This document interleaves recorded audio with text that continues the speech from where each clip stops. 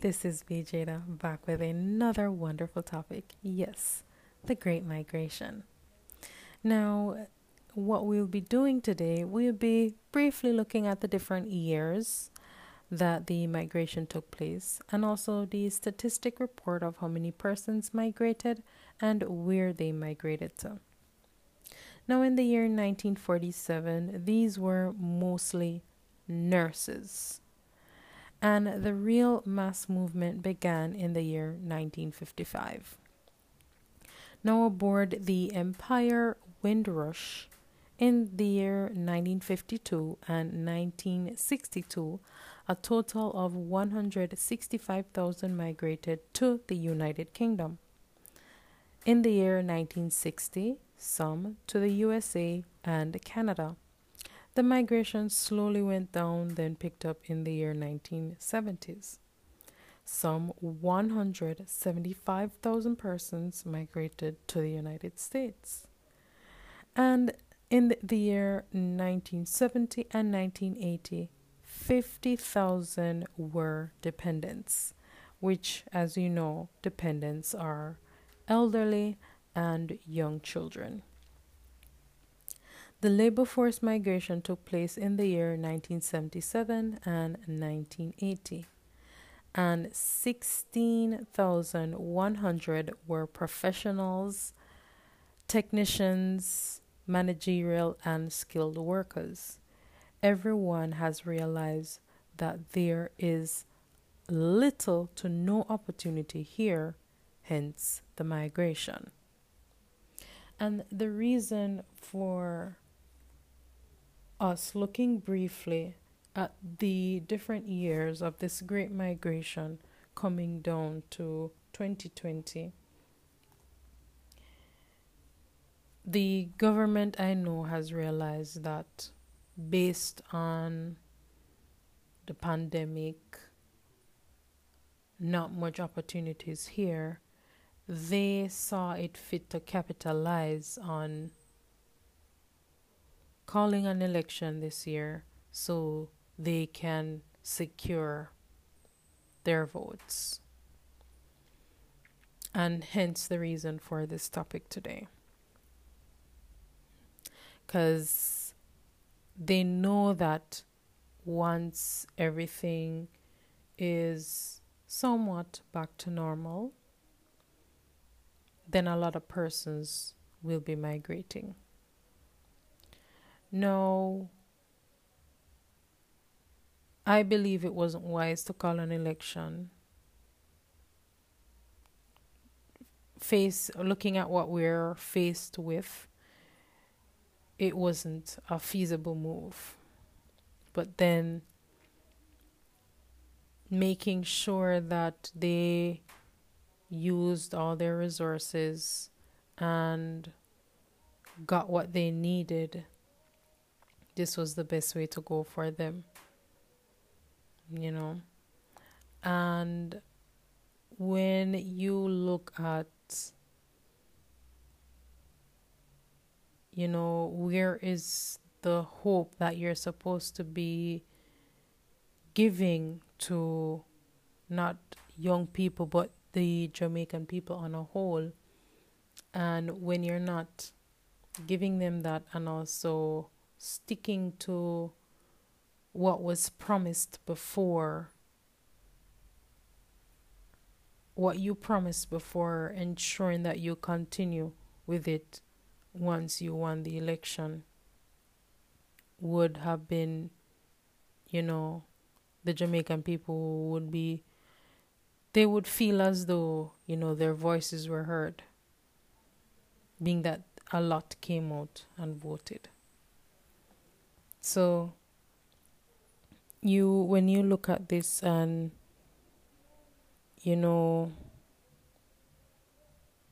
everything is on a rise, everything is getting higher. A lot of persons are still without a job. Where is the system when you need it? Not for handouts, but a system that is set in place to govern and control how and when prices should increase. We have the Bureau of Standards that is supposed to look into when and how and why an increase should take place. We have the OUR, which should control when utilities should give an increase to the public and under what circumstances. Now, when we noticed that there was an increase in the electricity bill, we didn't hear the OUR, the governing body, come out and say, you know, in such a time, it is not wise or ideal to have an increase. So why give an increase now, in a time such as this? Where are those bodies that the government assigned to do their jobs, to help, to facilitate and regulate these things and protect the rights of the people? This is a democratic country. We are not a republic country. So why is it we come out and vote? Why is it our voices aren't being heard when we cry? You hear on the news a lot of persons demonstrate, they block roads, they're protesting for something. And when these protests happen, we don't get a follow-up, we don't hear what happened. And even after the protest, sometimes these things are not being met still. So where is the hope? Where is the hope for the country? Not just for young people, but everyone. And people who are outside of Jamaica are looking on, and it is not promising. And I feel for the generation to come, because I don't believe there will be anything left of Jamaica for them to look forward to, for them to not only have investors come here, but for a regular Jamaican citizen to start a business, to make a life here. No, everybody are basically at their wits' end and are looking forward to just living here. And that is sad when you have almost all of your population looking to migrate because they don't see a way here with one, the wages, 2, the housing, 3, education, 4, the health system. And let's not go into crime and all those other things, because my belief is if you take something away, you need something else to replace it. If you are not making an infrastructure where once you remove something, you need to give them something new so that they can uplift themselves and better themselves. Because if you're just looking to lock up, rehabilitate, they come back, what is there for them to do? What is there for them to do? Right? So I believe that 95% of Jamaicans who have the opportunity to live here, I guarantee you a lot of persons will be migrating, especially many of our young people. Some of our bright and talented sparks who could help Jamaica to grow, who could help to enrich this country in so many ways. But yet again, in order for us to see the value of our people, we always have them migrating and doing well everywhere else except for where they are born and raised. That is when we will realize the true talent of our people. They live here and they excel elsewhere because there is not much of a room or not much of a place for them to increase themselves, promote themselves, better themselves, use or be their best, or see any potential here.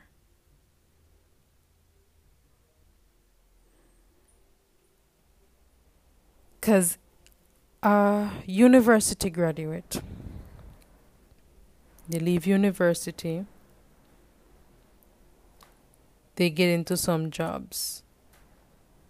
Sometimes some of these university graduates, they'll have student loan paying back, or they were fortunate enough to either have a scholarship or have wealthy parents who help them along the way so they don't have a student loan paying back.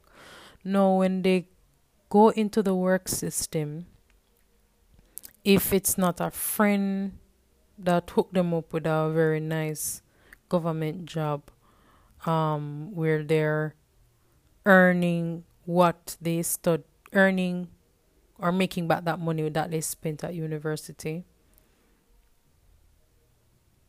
then the others who graduate and they probably borrowed a student loan, they're paying it back, they're not able to save, and they wonder what are they working for.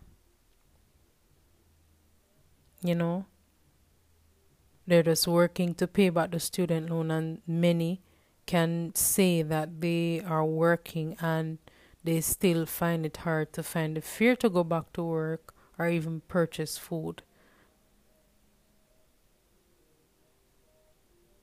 So there is a lot that needs to be addressed to make the Jamaican people want to stay here and not think about migrating. And these are some of the major things or work that needs to be, or things that needs more emphasis being placed on to make Jamaica a place worth working, living, investing, and growing. And if the people of Jamaica don't see these things working or the system working for them, what's the use of staying here? And if the only way you're able to make it is if you have a friend in high places who can pull some strings for you, the system is flawed, because it shouldn't be that way. It should be a level playing field right across the board, where every Jamaican, graduate, non-graduate, should be able to work and see what they're working for. The average young person who is maybe just a college graduate is not able to work and own a home. And if you find an individual who has a home, I guarantee you they got some help. They weren't able to do it by themselves. Now, if you're a single occupant, you're doing everything you can all by yourself, it's going to be very difficult. And even with help, sometimes it is still difficult. I'm not saying that the system is all bad, but the things that the Jamaican people need to really work for them is not working. It's not working. So there is something that needs to be done in order to help the Jamaican people grow and let them feel as though the system can work. When all of the emphasis is placed on education, the health system, the housing system, and increasing and bettering the wage, the salary that people are being paid, then that is something to look forward to. But for now, a lot of Jamaicans, including myself, are at the brink and are feeling very hopeless, because it seems as though there is no way out. And people who are looking on and can see from this forecast that things are not going to get any better will want to leave Jamaica, including persons who are graduate of university, well-known universities, and are still not able to get a job. They have no other choice or no other alternative than to look into migrating. And this is sad when you have 95% of your population wanting to migrate. That figure alone in itself screams at anyone that, that country is in trouble. That country is in trouble, And the small mass that will remain here are persons who are very wealthy and again have politician friends who they can always call in a favor to get things done or have them on the up and up at all times. And then there are a small amount of other persons who will remain are persons who don't have much of an opportunity to or have the advantage of being able to live here. But trust me, a lot of Jamaicans, even though they might not see the opportunities, majority of us will try to make a way so that we can leave this place. And that is very sad. Very, very sad. I just hope that these young candidates who are behind the Prime Minister will try to understand from the lowest point of view that more emphasis needs to be placed elsewhere so they don't lose Jamaica as we know it, because that is where we're heading. We're slowly losing everything, and it is sad. It is sad. My hope and my prayer for Jamaica now is that we will wake up. The candidates will try to get more feel and understanding of the Jamaican people and what they're looking for to make this country better, so that they will want to remain here and help these not to just be something that we voice to them, but they actually follow through with these things.